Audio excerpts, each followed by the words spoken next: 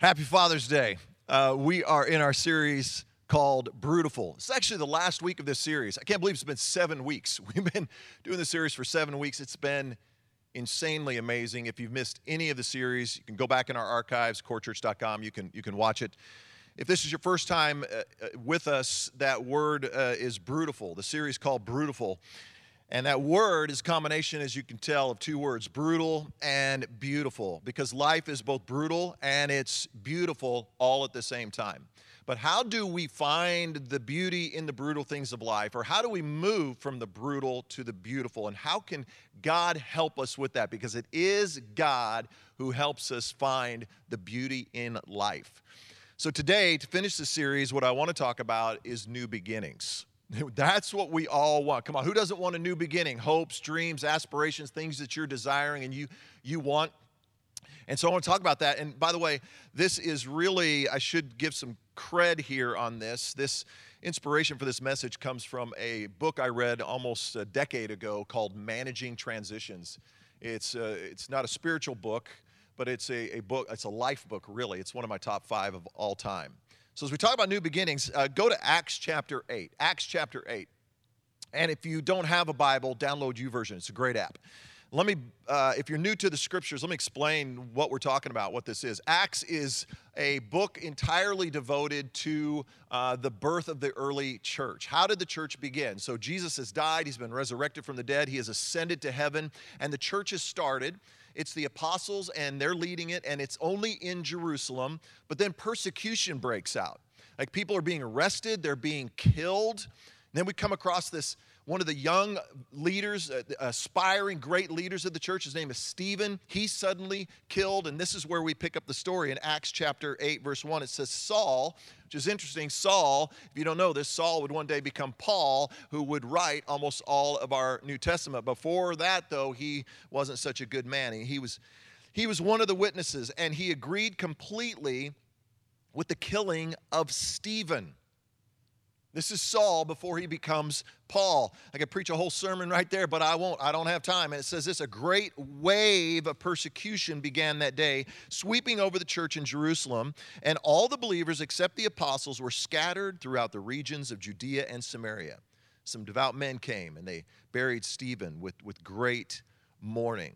Saul, he's going everywhere, trying to destroy the church, throwing people in prison. And in verse 4 it says, But the believers who were scattered, they preached the good news about Jesus wherever they went. Let's talk about new beginnings. Father, thank you for these neighborhood gatherings as we gather with friends and neighbors and coworkers and family members, all of us together, just to hear from you today. Would you minister to us today? Would you speak to us today? Would you show us, God, how to move to these new beginnings in Jesus' name? And in your neighborhood gathering, everybody said, amen. Well, it is summer, and summer is a time for road trips. Are you going on a road trip? Have you gone on vacation yet? This is that time where we go to all kinds of different places. It's interesting, Tulsa has a lot of suburbs. We have Broken Arrow, Bixby, Jinx, Owasso, and Destin. That's the unknown suburb. What is it about people from Tulsa? And everybody goes to Destin. I can't figure that one out, but for some reason they do, and or somewhere in Florida. And that's what we've gone to Florida, and we've done the road trip, and it's Father's Day, and dads, I don't know how it is in your house, but I'm kind of in charge of the road trip and the planning and getting it all together, and we've been to Florida before, and I'm a destination dad. Anybody, any dads, you're a destination dad? I mean, you're like, or I should say not destination dad, I should say I'm a get there dad. That's a better way of saying it. I'm a get there dad. I want to get to the destination. That's all I care about. But I'm married to a sightseeing mom.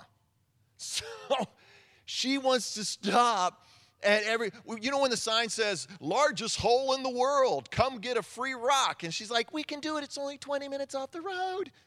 She's like, it'll be wonderful, a great memory for the kids. And I'm like, no, I want to get there. Plus, it's not 20 minutes. I do traveling math. 20 minutes there, 2 hours of sightseeing, 20 minutes back. We're over 3 hours now of your little 20-minute hole in the ground. So I'm not doing that. But I'm a get there dad, and I also I have rules. Any dad, you got rules for traveling? I have family rules. And you can check with any one of my kids. This is legit. So first of all, the rule is we always leave before the sun comes up, because I leave at like 4 a.m. Because here's the thing. This is a little tip for new dads. This is a new dad tip. You get your family in the car at 4 a.m., they're waking up, it's 8 a.m., and you're already in Memphis. I mean, that is gold right there, okay? But we have rules, like here's one rule I have: no drinking in the car unless we're 30 minutes out from the stop. That's just what I do. Like, because the worst thing on a road trip is somebody somewhere, just get going. You just get on the road and they're like, hey, yo, party. Not in our house. And we would stop like a pit crew. I would make an announcement like, attention passengers, if you'll notice we're getting ready for our stop here. If you'd please put all your carry items away and put those shoes on. For Pete's sakes, put those shoes on. So we would pull off the road like a pit crew. I'm pulling into the Loves. Only go to Loves. Clean bathrooms. And so I'm gassing up. Laura's taking the kids in. They're going to the bathroom. They're getting their snacks. Boom. By the time I take the nozzle out, it's back. Kids are loaded. Boom. We're back on the road. I am a get there dad. And I get excited about road trips. You get excited, like at the beginning, you're like, woohoo, holiday road, holiday road. I mean, you're so excited. And then you hit that wall. Like if you're going to Florida, it's somewhere in Mississippi. Mississippi gets such a bad rap, but it's somewhere in Mississippi. You hit that wall because there's always the kids. They're driving you nuts, and you turn into your dad. I don't want to turn into my dad, but you turn into your dad. What do you say? You go, hey, don't make me turn this car around because I will. And they're like, oh my goodness, I said I would never say that, and I just said that. But your kids know you're not going to turn the car around because it's a long way back. And you know there's still a long way until you're going to get there. It's just so frustrating. You get to that one rest stop in Mississippi, and you're like, hey, listen, we could just leave them right here. One less kid. It'd be easier on us, less expensive. I mean, it's a long way, and you eventually finally make it to your destination. We all have hopes and we all have dreams. I mean, there's things that we are excited about, new beginnings we're excited about. I mean, whether that's you're thinking, man, about for your marriage, or maybe one day I'm going to get married. Maybe it's something for your career, a job that you're aspiring, you're going to school and you're thinking about the future and you're dreaming about it and you're super excited about it. Or maybe it's something to do with your health, or maybe you're just trying to lose 20 pounds and you think of yourself like, I'm getting into that swimsuit before July 4th weekend. It's going to happen. I believe it. And I'm confessing it with my mouth. I mean, you're just so excited. There's something, though, that you're hoping for, but it doesn't take long. It doesn't take much for your hopes and your dreams to hit a wall. Until you are frustrated, you're confused, and doubt kind of creeps in. No matter what it is you're hoping for, no matter what it is you're dreaming for, every hope and dream goes through 3 stages. There's 3 stages to every hope and dream. There's this transition. You go through all 3 of these stages. You can't skip one. You can't change the order around. And I want to give you these 3 stages of transition. And we're going to put them up so you can write them down. I'm telling you, if you've never written anything down before, you want to write this down because this is gold. I've used this for over a decade now. Every dream goes through 3 stages of transition: endings, neutral zone, new beginnings. Endings, neutral zone, new beginnings. Same order, can't skip one, always goes this way, no matter what it is you're hoping for or you're believing for. So we see this in the birth of the church in the book of Acts. It's happening here in this story. The church in its infancy went through these 3 stages, and it began with an ending. Persecution breaks out, the death of Stephen, a young leader. Look at verse 1 again. It says this: a great wave of persecution began that day, sweeping over the church. Think about this. This is not the new beginning they had hoped for. This was not the way it was supposed to go. Jesus, resurrected from the dead, ascends to heaven, says, go make disciples, win the world. I mean, they're like, whoop, whoop, here we go. And then Suddenly, persecution breaks out. Suddenly, a young, aspiring leader is killed, and everyone is scattered. Write this down. Every new beginning begins with an ending. Every new beginning begins with an ending. Look, think about this. The church is in its infant stage, and the devil was trying to destroy the church before it even got going. The devil will try to derail your dream before you even leave the station. Like you're like, whoop, whoop.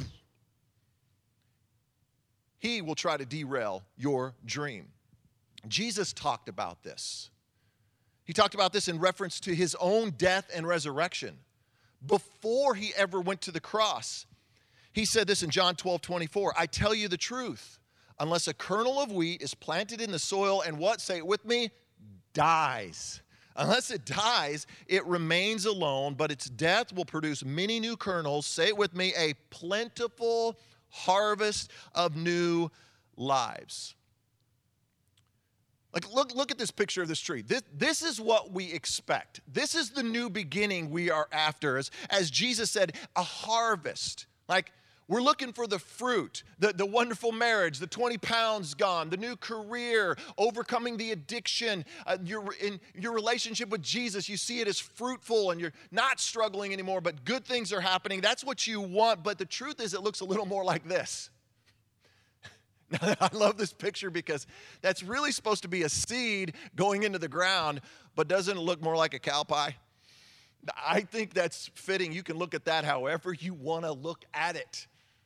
But this is where it begins, and that's what Jesus said, unless a seed is planted, it's something has to end.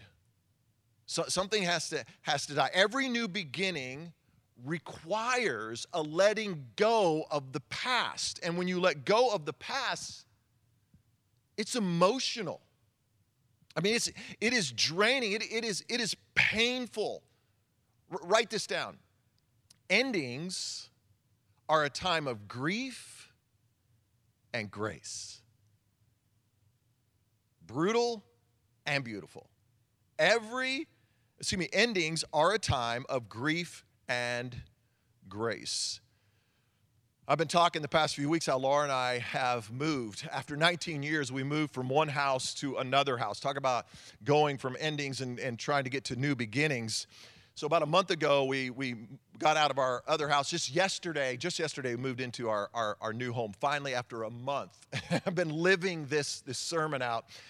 But when we were packing up at the old house, we'd lived in that house for 19 years, raised 4 children in that home. And as we were packing up, it was an ending. And I had this, what I thought was a brilliant idea. It ended up, I think, being a mistake because I said, hey, bring me every picture. Bring me for the first time in over 30 years of marriage, I'm going to have every picture organized and together. So, I mean, got pictures out of the garage. We got pictures out of the attic. We got them out of closets. We got them out of kitchen drawers, from underneath the bed, out of the car. You know, your pictures are everywhere. I'm getting them all in one place. So I got all the pictures in one place. Now, by the way, when I say organized, some of you, not like some of you organized. It's not like, I put them by seasons. I put them by stages of life. Oh, here was our Grand Canyon trip. I mean, here's this child. And this. No, I bought tubs and I just got them into tubs. Here's the mistake I made though. I sat down by myself and went through them. Not that it took a long time, but I started processing the 19 years of my children and being in that home. And a dad should never be left alone in that moment. I mean, it was a weeping moment. It was fun though. I found some great pictures like this one here. Check me out. This is me back in the day. Got the rocking the pleated jeans, got the penny loafers, and yeah, that's a perm. Hello, 80s. Yes, I found that picture. Found this fun one here. This is my middle son. I call him Herc. His real name's Shane, but I call him Herc. Back in the day, I dubbed him One Sock Man. Because you look down, what do you see there? One sock. It didn't matter. If you put 2 socks on him, he always ended up with one sock. And by the way, I was also I was texting these pictures out to all the kids, all these different memories, and they started texting their mom and go, Dad's sending me a picture when I was like 2. Is he okay? Is Dad all right?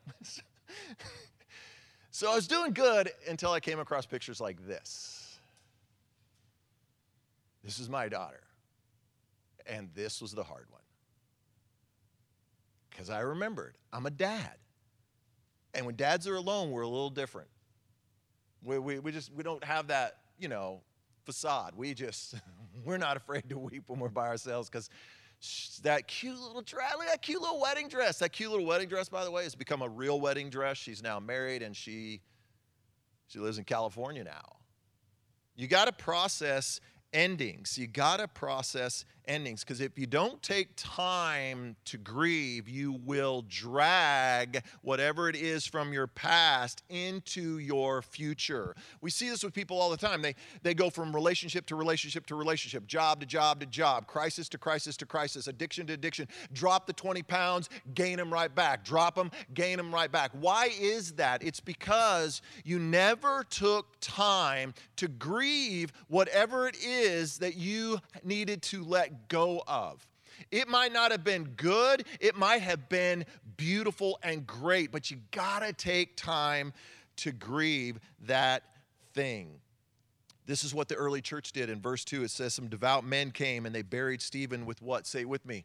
Great mourning. If anybody knows how to mourn, it's the Jewish people. We see this throughout Scripture that they would put on black and they would cover themselves in ashes. And it's where we get the tradition, by the way, of wearing black. And for the Jewish people, they have a season of grieving. It begins with something that's called a nut, or ananut, either way you want to pronounce that. But it's the deepest form of grieving. It's the days leading up to the burial of that person. And this is where they take time to truly, deeply grieve so that they can heal. Because if you don't grieve it, you can't heal. But after they move past that, they move into this season called Avilat. Now, Avilat is the first 7 days of Avilat, they just remember. Like me, sitting with the pictures. They don't go to work. They don't celebrate. They don't get together with people. They just sit and they just remember. For 7 days after they bury that person, they just remember. Remember the good things about that person. And then they move into a season of 30 days of mourning. And in some instances, even that season of mourning can last up to a year. But if you don't take time to grieve, you're going to drag it into your future. And the good news is, that God provides grace in your grieving. Oh, that is good. You need to share that with somebody right now. Either post it on your social media platforms or turn to somebody right now and tell them God's grace is there in your grieving. God's grace is there in your grieving. It's His grace that carries us. It comforts us. It strengthens us. It helps us so that we can move into the new beginning that He has for us. So every new beginning begins with an ending. But before you can move to a new beginning, you got to go through what's called the neutral zone. So let's talk about that for just a moment. Go back to verse 1. It says, all the believers except the apostles, they were scattered throughout the regions of Judea and Samaria. So get the picture here. They're fleeing for their lives. Everything was good, and suddenly everything is not so good. I mean, they are threatened with arrest. Many of them are being killed and persecuted. They're leaving their family. They're leaving their friends, their jobs, the homes, everything they've ever known, moving to strange places. They're confused. They're afraid. They're dealing with doubt, and they're struggling. Like, this is the neutral zone. If endings are a time of grief and grace, write this down. The neutral zone is a time of fear and faith. The neutral zone is a time of fear and faith. It's the brutal, but it's also the beautiful. Again, look at this tree. This is what we want, right? This is the new beginning we want. This is where the fruit and the excitement, the dream, and all that we're hoping for. But what happens in the neutral zone, it don't look like that. It looks a little more like this. It's this little sprout coming up out of the ground. This is where you go, what is this, God? This is not what you promised me. This is not what I thought it would be. This is when you move to a new relationship or a new job or new career path, or you start down, I'm going to break this addiction or whatever it is you're trying to do, and you're not quite there yet, and it gets frustrating, it gets confusing. There's a lot of doubt that comes in during this time, and in the neutral zone, this is where it's too far to go back, but there's still a long way to go.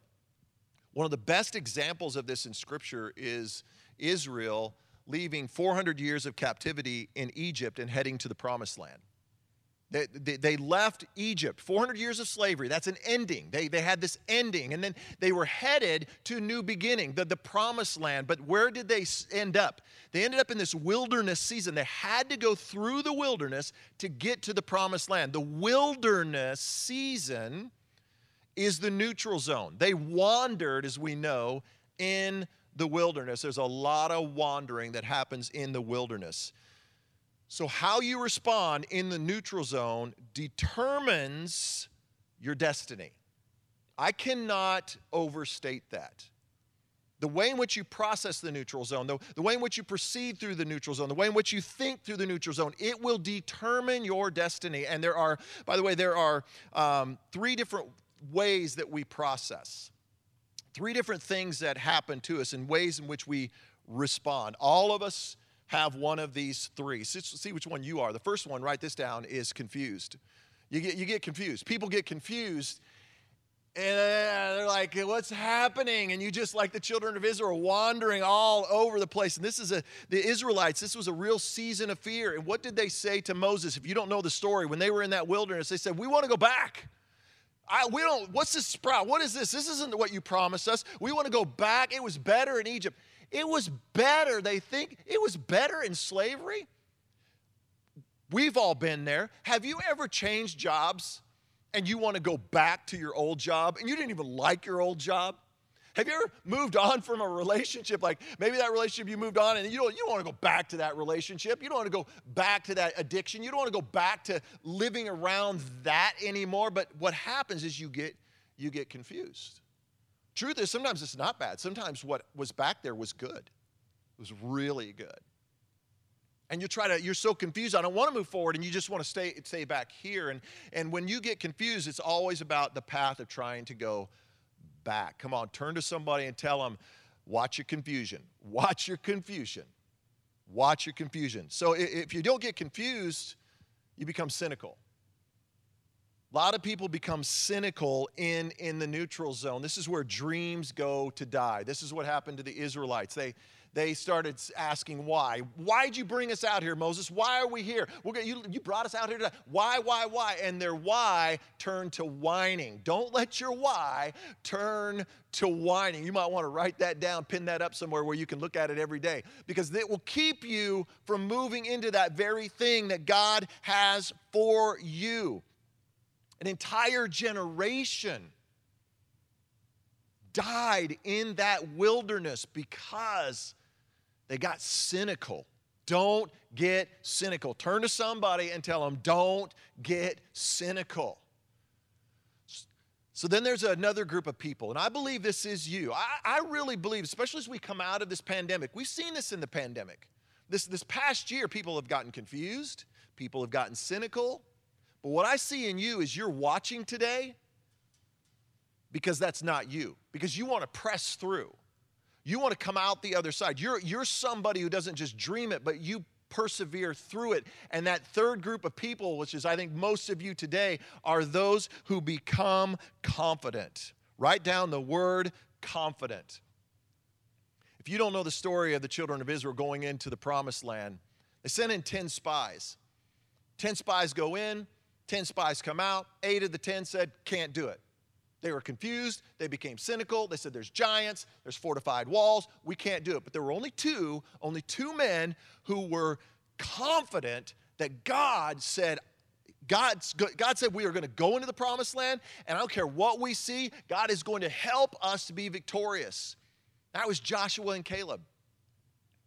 Those other spies, they did not get to enter the promised land. But those two, Joshua and Caleb, they were able to enter into the promised land. They were moved into their new beginning because of faith, because they were men of faith. And look at Galatians 6:9. That guy I talked about earlier, Saul, he became Paul. He wrote most of the New Testament. And this is what he wrote to the church in Galatians. At just the right time. Come on, say that with me. At just the right time. We will reap a harvest of blessing if what? Say it with me. If we don't give up. If we don't give up. Turn to somebody and tell them, keep moving. You've got to keep moving. Those early believers, they didn't give up. They refused to quit, and because of them, they ushered in the beginning of the church. Like what we have today, the reason we're able to worship today, the reason we gather today in community with one another is because those early believers, they refused to give up, and God moved the church into a brand new beginning. Look what it says in verse 4. But the believers who were scattered preached the good news about Jesus wherever they went. The very thing the devil used to try and destroy the church, God used to build it. We've seen that here at Core Church. It was about a decade ago. We were $4 million in debt.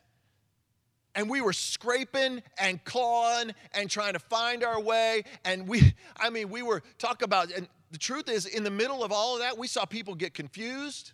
We saw people get cynical, but praise God, almost every person said, no, I'm going to be confident that God is going to bring us through this. And what's crazy is we have all this land. If you've never been to our property, we had 40 acres, and God provided a miracle, and we sold off 20 acres and $1.2 million, dropped off that debt. And now we are sitting at right about $2.5 million. And we found that we had additional land, so we put additional land up for sale. But let me tell you something. That sounds wow. But can I tell you, as a pastor and even as the leadership, pulling back the curtain a little bit, we were struggling a little bit because there's nothing happening around our church. All the building is happening everywhere but here, and we realize it's going to take a long time before that property sells. But the very thing the devil meant to destroy our church, God has used to build it and catapult us into our destiny. Most of you know, Broken Arrow announced one of the largest destination locations in the Tulsa metro area is going to be built right next door to the church. That land that we have, that was not quite valued, wasn't really worth much, has suddenly become some of the most prime, valuable land in all of Broken Arrow. So the very thing the devil wants to use to destroy you, God is going to use to build you. Write this down. New beginnings. New beginnings are a time of dreams and destinies. New beginnings are all about dreams and destinies. This is the journey. Look at this picture. This is the journey that God is taking all of us on. From endings to neutral zone to new beginnings. Why does he do this? Why not just jump to the new beginnings? Because he's writing a story. He's writing a story of his redemption. He's writing a story of his restoration. He's writing a story of resurrection power so the world can see that it's in Jesus that we find every answer. It's in him, that only in him, that we can get to our new beginning. He's writing a story of hope and healing and peace and purpose. Like, that's the good news about Jesus. And because that's the story of the cross.